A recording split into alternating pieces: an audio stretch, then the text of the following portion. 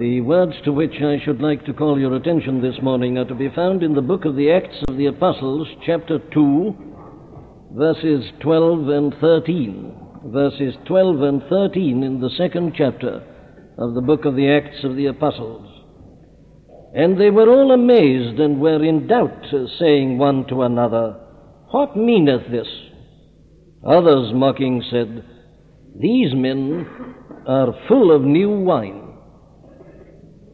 Now, we've been considering together on the last Sunday mornings this great phenomenon that has been seen in the Christian church from time to time throughout the centuries, and to which we give the name of revival, or a spiritual awakening, or a visitation of the Spirit of God. We've looked at it as we see it described in the Scriptures. We've looked at its character in general. We've looked at its object and its purpose. And we have seen clearly that this is a great and a striking phenomenon which is designed to revive the church, and secondarily to call the attention of the world that is outside, that men and women may be led and brought to salvation. It is a kind of sign that God gives in this way in order to confirm his work in the church and establish his people and build them up and encourage them, and at the same time, as I say, it overflows in mighty blessing to those who are without. Now then, having described it in that way and having seen its leading features and characteristics, and especially having considered last Sunday morning what is its object and its purpose, it seems to me that the next logical step is to ask this question: what effect then does it have, and especially upon those who are without? It is meant to let all the nations of the world know that the hand of the Lord, that it is mighty, as we saw it there in the book of Joshua. But the question arises at once: does it have that effect? Are all convinced by it? And it is in order that we may consider that question I call your attention to this famous and well-known section in the second chapter of the book of the Acts of the Apostles. Here an answer is given to that question, which is of very great value to us, and should be of urgent concern to all who are looking for and longing for revival. Here, at any rate, is a possible reaction. And we find it not only here, but elsewhere in the Bible, and as you read the history of the church and of revivals throughout the centuries, you find that this kind of thing is constantly repeated. Here is one effect, at any rate. They were all amazed and were in doubt, saying one to another, "What meaneth this? What is this?" You remember the Holy Spirit was poured out upon the disciples and others with them there in the upper room, upon the 120. And as the result of this mighty outpouring of the Spirit that came upon them, they began to speak in other tongues, and undoubtedly there were many other similar phenomena as well. And this was noised abroad, and the people gathered together from everywhere, and observing and hearing this, they said, "What meaneth this? What is this?" They were amazed, some doubted, and these said, "What meaneth this?" Others, mocking, said, "These men are full of new wine, they're drunk." Now there, you see, is a reaction on the part of certain people to this mighty phenomenon which takes place when God pours forth his Spirit. Now, this, I say, is a reaction which is due, as we are told here so plainly in the context, to certain phenomena that may sometimes accompany revivals. There is no doubt at all, but that it was the phenomena that accompanied the outpouring of the Spirit on the day of Pentecost that led to this reaction. It was this speaking in tongues and other phenomena, I say. That was the thing that attracted and caused people to doubt and to be amazed, and some to mock and to say that this was just due to the fact that these men were full of new wine. Well, now, in the history of revivals, you will find the same sort of reaction, practically without any exception at all. There are people who disapprove of the whole notion of revival. There are people like that in the Christian church, as well as people who are outside the Christian church. So it seems to me that it is very important that we should deal with this question of the phenomena. Now, they can be subdivided into various groups. First, there are the tendencies, undoubtedly, in most revivals, to an emotional element. I don't think there's ever been a revival but that has been present. Some people have been moved very deeply and profoundly, and sometimes others in a very excitable manner, during a period of revival. That is just a sheer fact which I am putting before you. I'm going to deal with possible explanations in a moment, but I'm simply collecting the facts at the moment. But there are other phenomena also, and it is these others that generally have been the subject of most criticisms. When I say phenomena, I mean that things happen over and above the fact that large numbers of people are awakened and large numbers of members of the church are roused and are quickened. I mean over and above the fact that thousands of people are converted, as I have been indicating to you. Now, the phenomena I'm talking about are in addition to all that.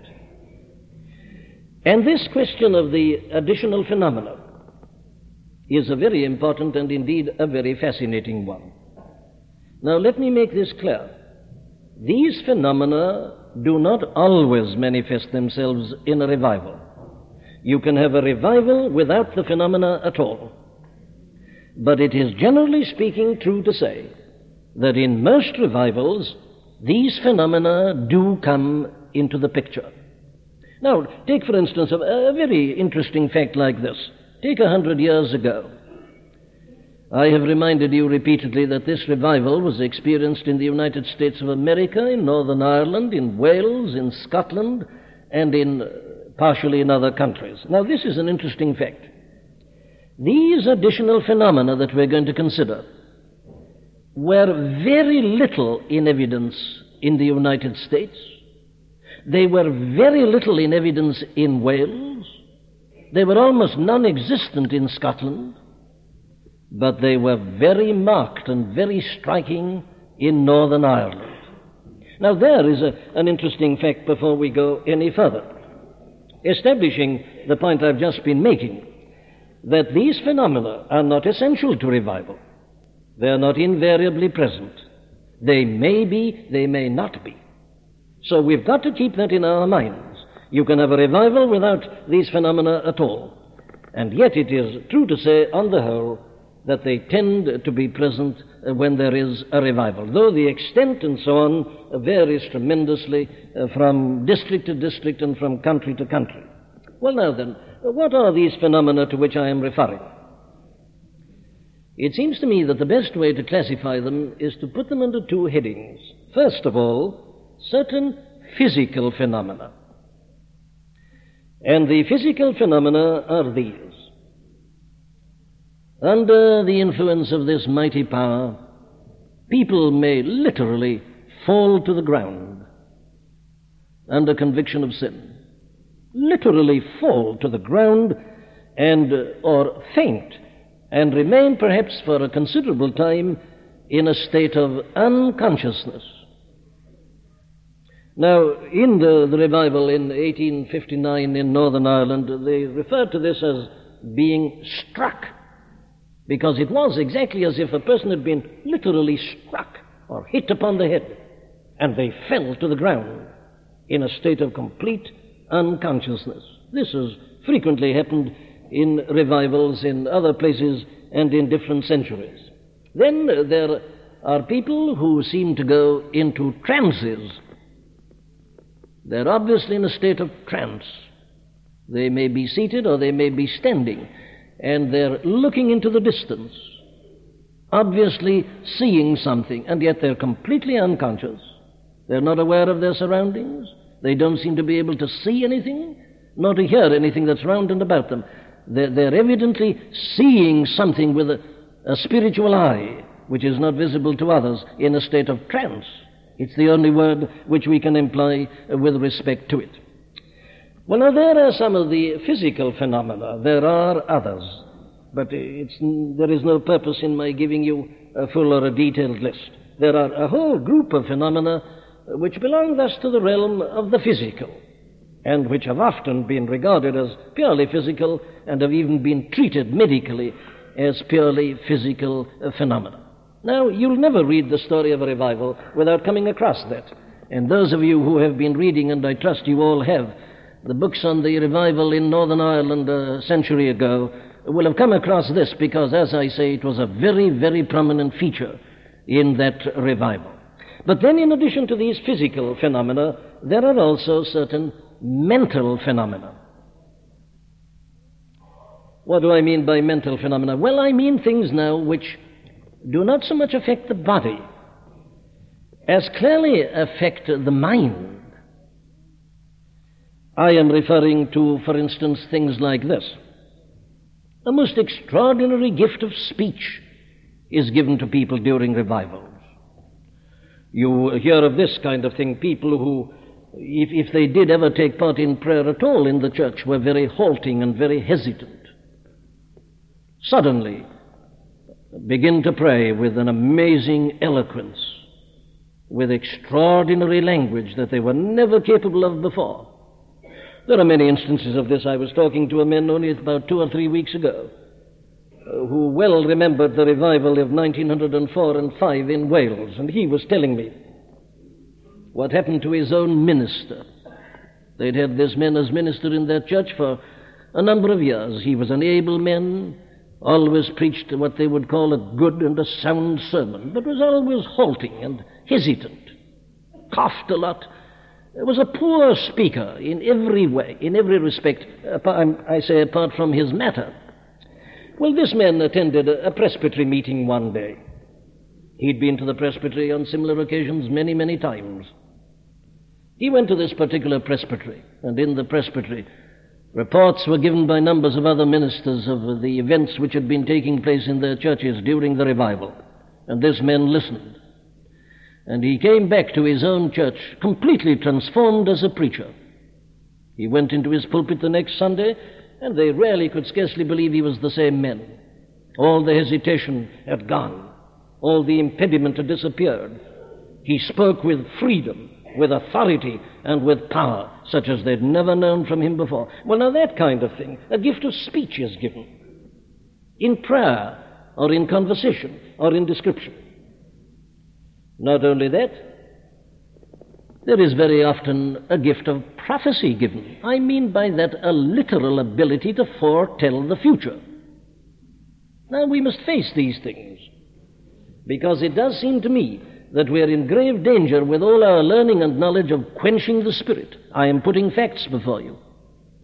You will find this phenomenon of prophecy, this ability to foretell the future, frequently present. It takes many forms. I knew a man personally who had had their minister, who had had this gift again in 1904 and 5. It disappeared completely afterwards. But he was told beforehand of something that was going to happen in his church, not once, but morning by morning, awakened out of his sleep at 2:30 in the morning, and given direct and exact information of something that was going to happen during that day, and it did happen. There's another part of this mental phenomenon. And then you get knowledge given to people, which is quite inexplicable.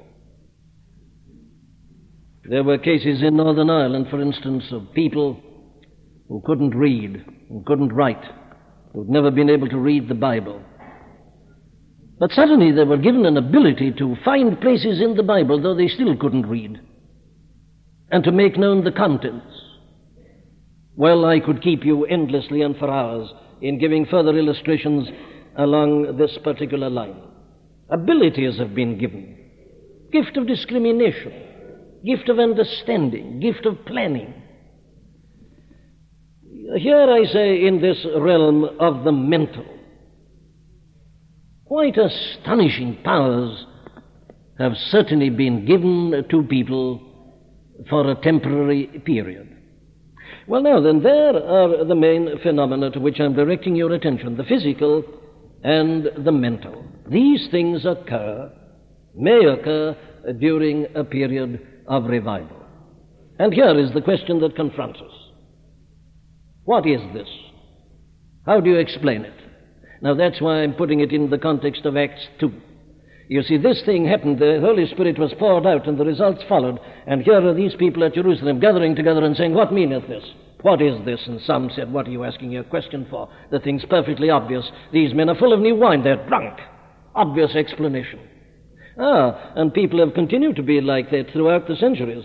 There are various explanations that are put forward. They were put forward 100 years ago, as they've always been put forward in every period of revival, and they are still being put forward today. And that is why I'm calling attention to all this. There are people, I say, who dismiss and denounce the whole notion of revival because of these phenomena, and therefore when they're exhorted to pray for revival, they say, most certainly not. We don't want that sort of thing. We are not interested in that type of experience. And thus, without realizing it, they're often guilty of quenching the Spirit. Now then, let us look at some of the explanations that are put forward, and especially today. And may I add this, that I am particularly concerned about this because, as you know, there is great interest in this matter at the present time. And I know of nothing that is such a complete answer to some of these modern psychologists who would explain conversion and everything else along their physical lines. There is nothing which is such a complete answer to them, particularly, as revivals. Now then, let me show you what I mean. There are some who would suggest that all this is just some form or kind of what is now called brainwashing. You know how they put it? They compare it with a technique that is being employed at the present time by the communists. They compare it with what was so obviously employed by a man like Hitler in pre-war Germany and even during the war in that country. What is this, they say? Well, they say this is quite obvious. What is happening here is this, that the minds of these people are being bombarded. They're gradually being worn down. They're brought together in crowds, or they're dealt with and kept in cells, and they're given insufficient sleep and insufficient food. Everything is done to break down these people and their resistance. And you speak at them, you shout at them, you bombard their minds. And then when you've brought them to the point of collapse, you do it still more with a greater intensity of pressure, and they do collapse. And then in the state of collapse, it's the simplest thing in the world to indoctrinate them.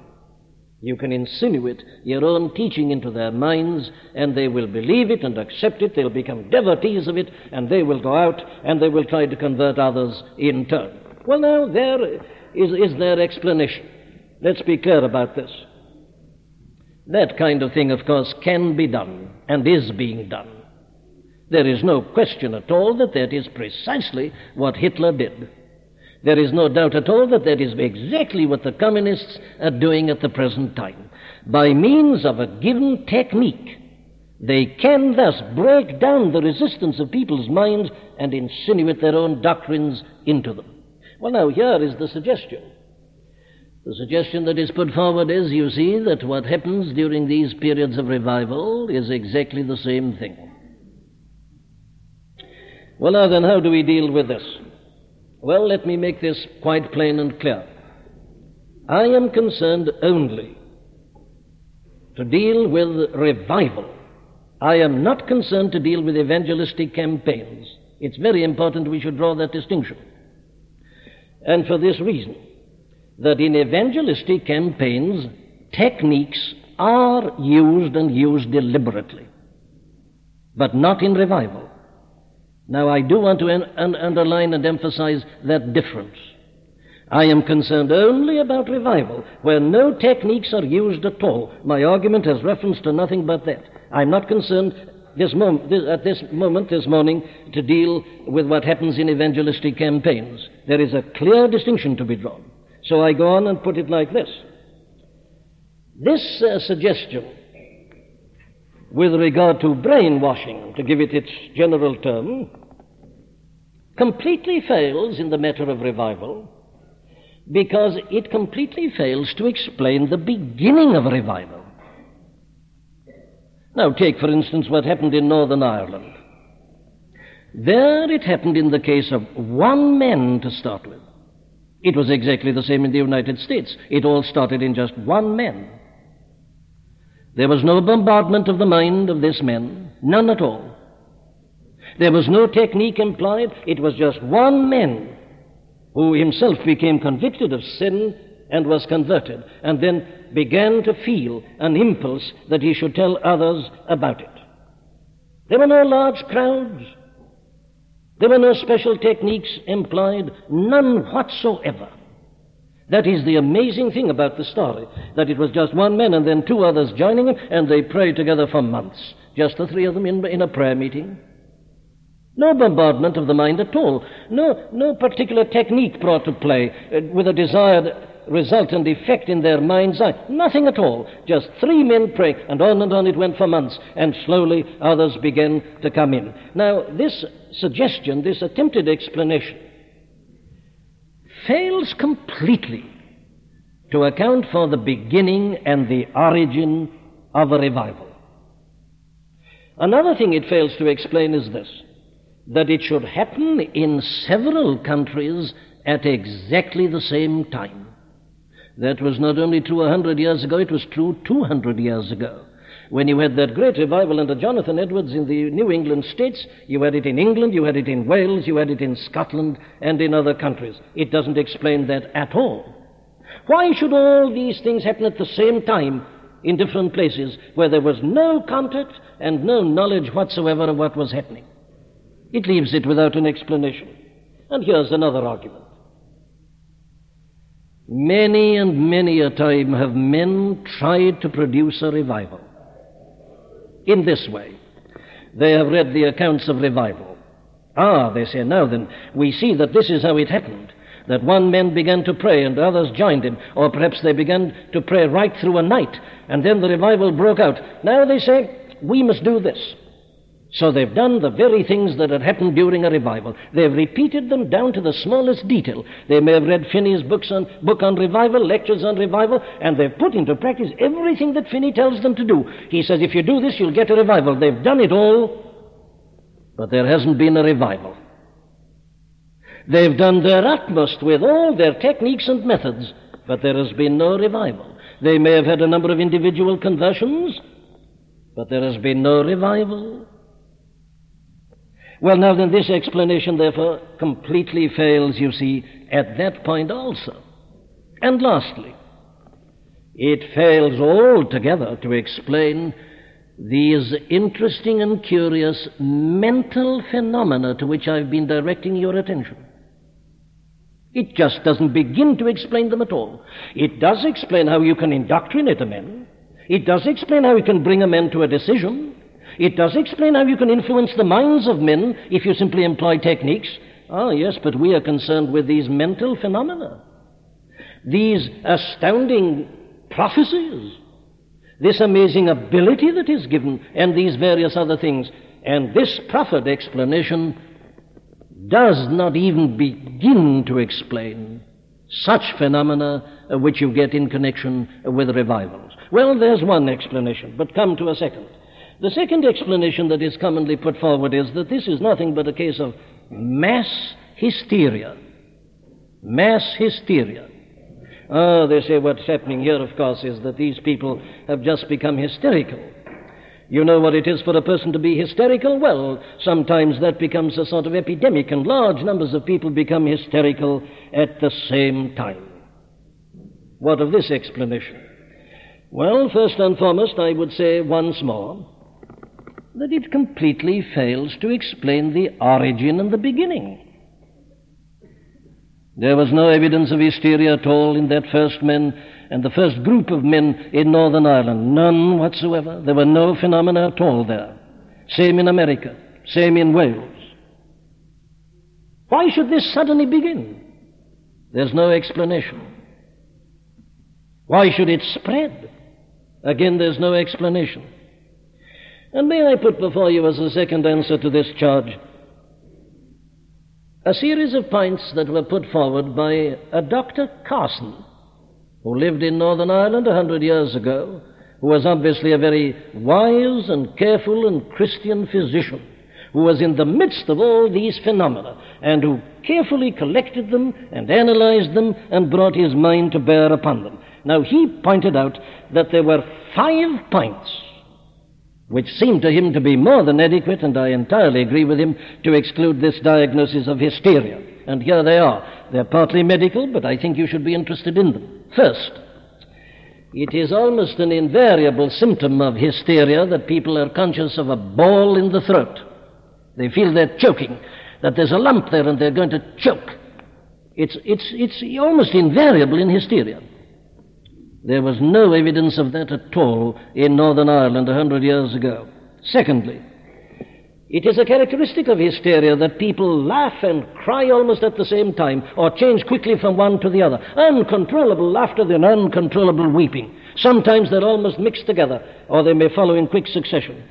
There was none of that at all in Dr. Carson's experience in the revival of 100 years ago. Thirdly, in hysteria, you almost invariably have convulsive movements of the limbs, the extremities. Convulsive movements. He didn't see a single case of convulsive movements during the revival. Item number 4, it's just a strict medical fact. Hysteria is almost entirely confined to the female sex. That's just a medical fact. All the medical authorities you may like to consult will agree with it.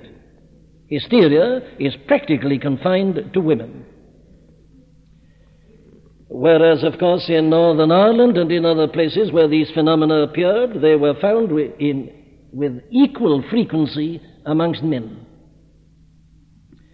And lastly, he makes this very good point that even in women, hysteria generally occurs in a certain type of woman whose health is weak and frail. Hysteria is practically confined to such women and is not true of all women. And once more, the answer is, you see, that in Northern Ireland it affected all kinds of women, men, youths, strong, sturdy people. All this, you see, these 5 points, it seems to me, of Dr. Carson are enough in and of themselves to exclude forever the notion of mass hysteria. But I would add this to it as a third point. The character of the men who have observed these phenomena would have thought have been sufficient in and of itself to exclude this particular diagnosis. If ever there was a cool, rational, intellectual man, it was the great Jonathan Edwards. He observed these phenomena 200 years ago, and he believed that they were of God. Jonathan Edwards was not the type of man who was likely to be deluded by hysteria, the very exact opposite. The same is true of others like Archibald Alexander and others who have given their accounts of them. And the same was true of these men like Dr. Carson and others in 1859. Not only the people in whom the phenomena happen, but the people who've described them and have accounted for them is enough to put that out. And lastly, my fourth argument is this: the results that follow. Hysteria is utterly useless. It's enervating. There is something almost disgusting about it.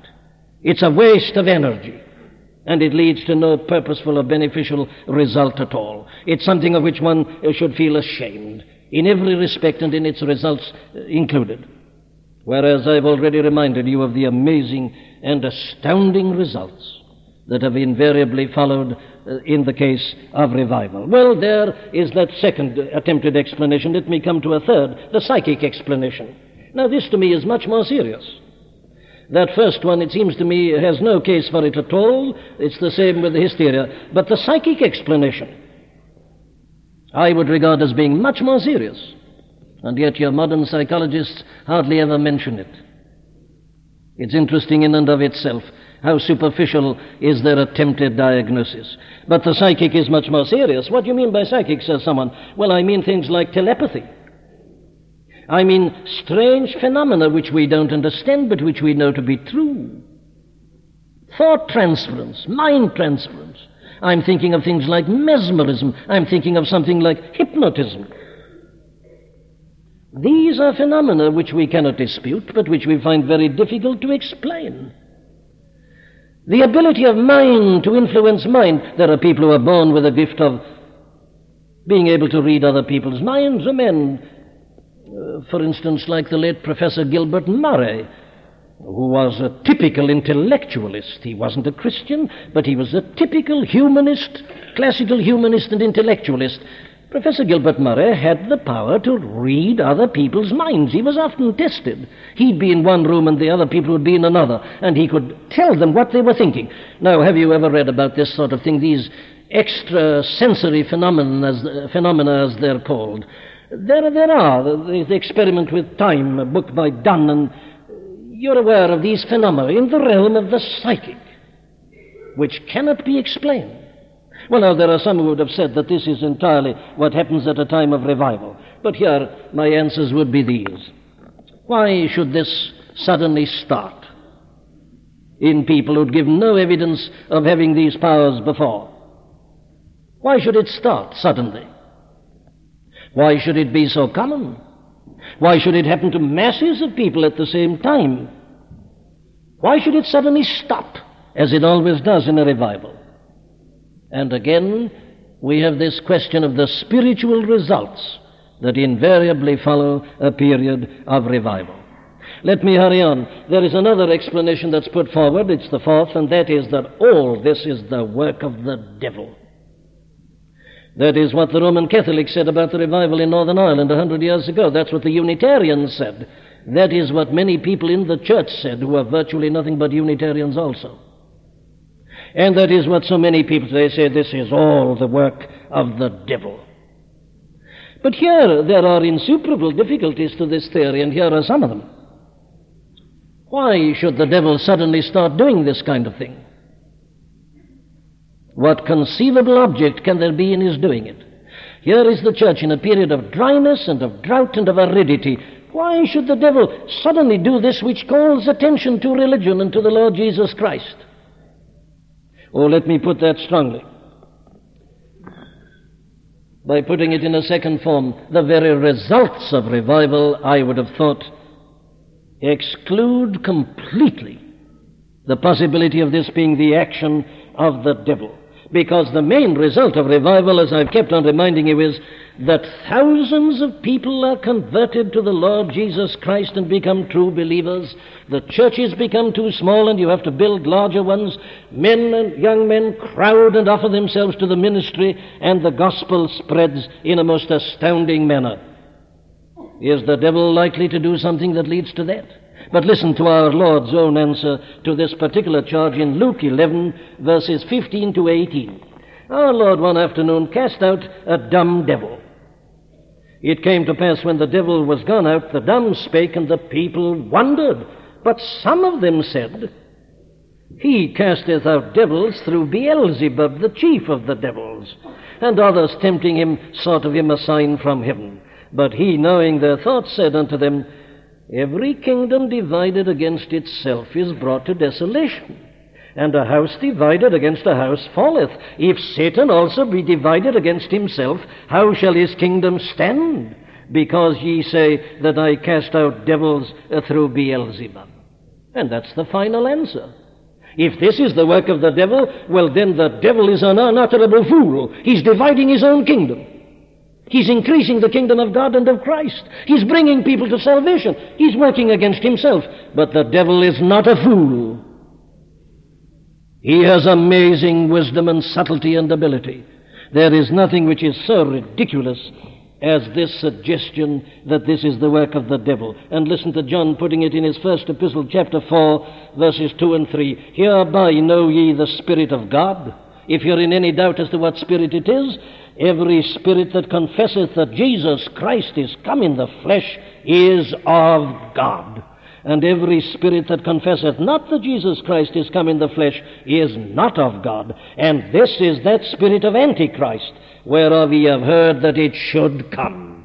A spirit that leads men and women to confess that Jesus is the Christ cannot be the spirit of the devil. It is the Spirit of the living God.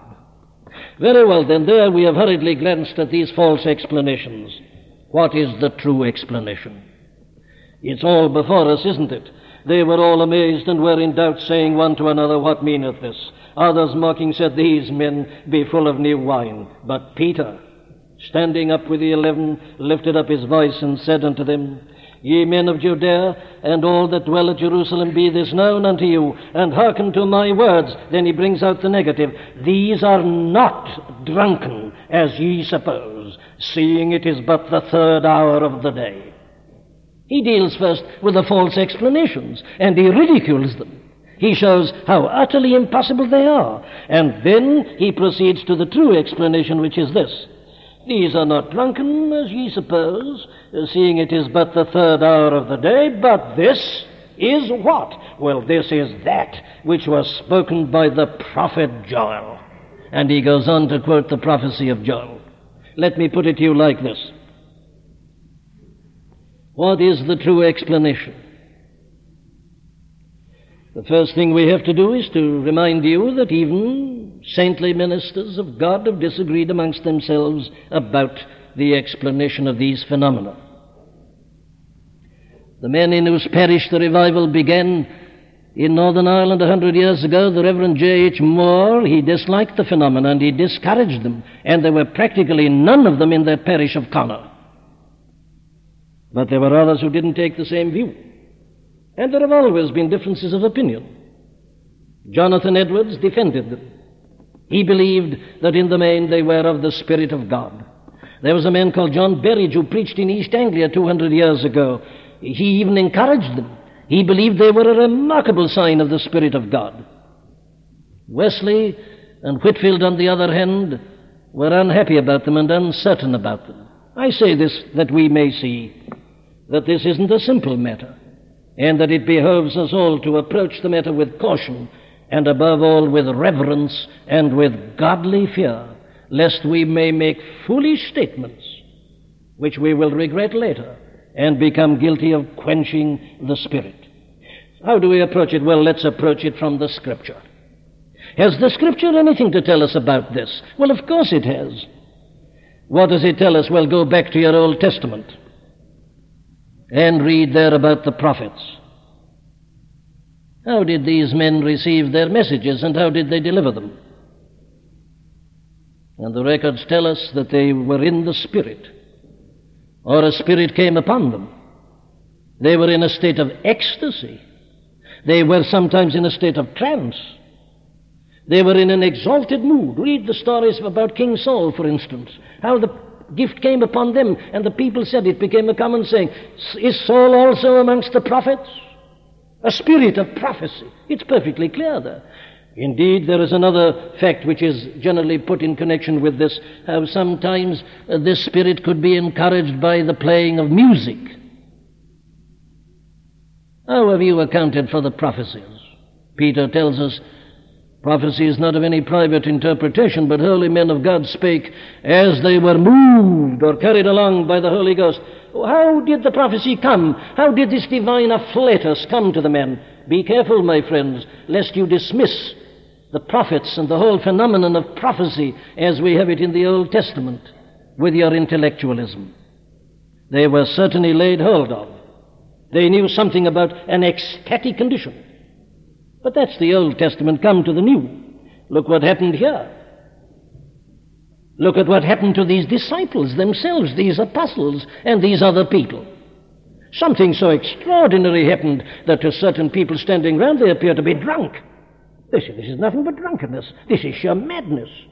And often this charge of madness has been brought forward. The very phenomena which are recorded in the 2nd chapter of Acts. And then take the apostle's explanation. He says, this is that which was spoken by the prophet Joel. This is what Joel said was going to happen. It shall come to pass in the last days, saith God, I will pour out of my Spirit upon all flesh. The Spirit had been given before, but it had not been poured out like this before. And a man here and another man there, I will pour out. It'll be something overwhelming. It'll be en masse, as it were. I will pour out my Spirit upon all flesh. Your sons and your daughters shall prophesy. Your young men shall see visions. Your old men shall dream dreams. And on my servants and on my handmaidens I will pour out in those days of my Spirit, and they shall prophesy. And it happened to the mill girls in Northern Ireland. Poor girls who had been brought up in poverty and penury, who were ignorant and who had practically no education. They suddenly began to prophesy. They displayed amazing knowledge and were able to speak in an unusual manner. Doesn't it rather look as if the prophet Joel had anticipated this? Had prophesied that it was going to happen? Young men, young women, visions, dreams, prophecies, old men dreaming dreams. That's what's happening, said Peter. This is the pouring out of the Spirit of God. And the results are exactly as they were prophesied. But there are other facts. You will read in the 10th chapter of Acts, in verse 10, that Peter was upon a certain housetop, and that he was in a trance. The Apostle Peter, in a trance. And he had a vision. The sheet sent down with the various beasts, you remember. You will read in Acts 16 about the Apostle Paul that he wanted to go and preach in Asia. The Spirit prohibited him. He then wanted to go to Bithynia. The Spirit wouldn't let him. And then he had a vision in the night. The man of Macedonia, the Apostle Paul, had a vision. You will read in Acts 22 that he says this, I was in a trance. Let's be careful, my dear friends, lest I say with our supposed scientific knowledge we be found to deny the Scripture. When the Spirit comes upon a man, he may be in a trance. And then you've got nothing to do but to read 1 Corinthians chapter 12 to 14, and to see that there were all kinds of phenomena in the church of Corinth, and the apostle has to instruct them and guide them and restrain them, and to say that everything must be done decently and in order. Now there is the testimony of the Scripture. Very well, what is our attempt at an explanation? What is our conclusion? Let me put them in a series of propositions to you. Doesn't it seem clear and obvious that in this way God is calling attention to himself and his own work by unusual phenomena? There is nothing that attracts such attention as this kind of thing, and it is used of God in the extension of his kingdom to attract, to call the attention of people. I'm sure there is that element. But secondly, we must never forget that the Holy Spirit affects the whole person. Other influences do. Any powerful stimulus affects the whole person. Have you listened on your wireless to the broadcasts of football matches and so on, or have you been to such places? Haven't you seen people under the excitement shouting until they lose their voices? They stand up and wave their handkerchiefs. They hit people, they don't know what they're doing. Now, it's not regarded as strange nor unusual when it happens in a football match. But because it should happen in a revival, people say, this is all psychological. Haven't you seen people weeping in theaters and in cinemas? Haven't you seen people going beside themselves under the influence of music? Of course. You see, man is body, soul, and spirit, and you can't divide these. And anything which comes powerfully to any part of men is liable to affect the other parts of men. We all know what it is for our bodies to affect our minds. If you're not feeling well, if you're bilious, or if you're ill, your mind doesn't function so well. On the other hand, if something happens to your mind, it affects your body. If suddenly you're stimulated, your whole body seems fit and strong and powerful. You wouldn't have believed it at the beginning. Let's be very careful that we don't do violence to man's very nature and constitution. Man, therefore, reacts as a whole. And it is just folly to expect that he can react in the realm of the spiritual without anything at all happening to the rest of him, to the soul and to the body. And so we must expect this kind of thing in a period of revival. We must expect different persons to react in a different way. We've got a perfect proof of that, of course, in the Scriptures themselves. The same Holy Spirit inspired Paul and Peter and John. And yet I could tell you every time, if you read out a few verses to me, I could tell you which of the three had written them. The same Holy Spirit inspired the three. Yes, but the message comes to us through the men that have been used, through their brains, through their temperament, through their mentality. That's not done away with. You can see the different style, the different representation, the same Spirit, but the manifestations differ. So it is in revival. And thus, you see, you would expect children in a time of revival to react more violently than adults. You would expect certain types of persons to react more violently than others because they're their type of person. And so it proves to be the case. All, therefore, that can be proved is this, that these phenomena are indicative of the fact that some very powerful stimulus is in operation. Something is happening which is so powerful that the very physical frame is involved. I go on to say that we must remember that the phenomena are not of importance in and of themselves. The phenomena, therefore, should not be sought, they should not be encouraged, they should not be boasted of. The phenomena, if I may use a modern term, are epiphenomena. Epiphenomena. Incidental, occasional concomitants, and not a vital, essential part. And that is why the phenomena should tend to disappear as the revival goes on, and actually they have generally done that in practice. And I would not hesitate to add this, that sometimes there are phenomena in connection with revivals which seem to me to be due to nothing but to a sheer breakdown of the physical frame. You do get some people who become hysterical, actually hysterical in revival.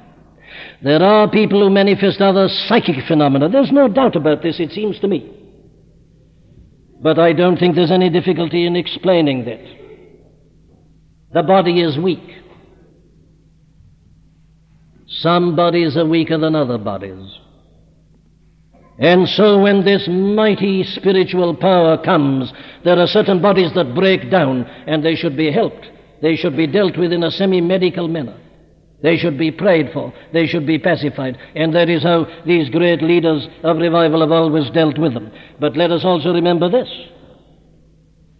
Whenever the Spirit of God is working in mighty power, the devil always seeks his opportunity. If he can discredit it, he will. And he has always tried to do so. He's tried to bring in his counterfeits. He's tried to drive people to excesses, and he's often succeeded with particular individuals. That is why, you see, you have so much in the Bible about testing the spirits and proving the spirits. We mustn't be misled. There are tests which are given, and it is our business always to employ them. So I would conclude by saying that the phenomena are not essential to revival. They're not vital to revival. They're not religious in and of themselves. I believe that in their origin they're essentially of the Spirit of God. But we must always allow for the fact that because of the very frailty of human nature and of our physical frames, you will always have the tendency to an admixture, partly along the physical, partly along the psychic, and partly as the result of the devil. But is there anything which is so foolish or ridiculous as to dismiss the whole because of the character of a very, very small proportion? If you begin to do that, you'll have to dismiss the whole of your New Testament. Because here we are told that the other forces are ever trying to come in, and we must realize the true and understand it and withstand the other. The New Testament teaches us to expect this and to be on guard against the false and the spurious. Very well then, we end by saying this: these phenomena, as the whole revival is, as the Apostle Peter says, the result of an outpouring of the Spirit of God. We mustn't seek phenomena and strange experiences. What we must seek is the manifestation of God's glory and His power and His might. What we must seek is reviving. What we must seek is an outpouring of the Spirit of God upon us.